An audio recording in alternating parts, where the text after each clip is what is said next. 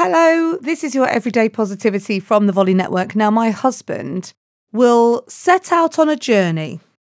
And whenever we go out on a car journey, I get my Google Maps ready. I know exactly where I'm going. I plot in the destination. And before I've left the driveway, I know which direction I'm going in. I've got some idea of how long it's going to take. When my husband drives, we regularly get into the car and he just starts driving. I'm going, how do you know where you're going? You don't even know which way you're turning out of the house. Where are we going? He's like, I'll just work it out. I think I know the general direction. Off we go. And this is a little bit how I feel about when I started my business, which was I kind of knew where I was going, but I didn't have a full map out in front of me that went, go this way, do this and do that.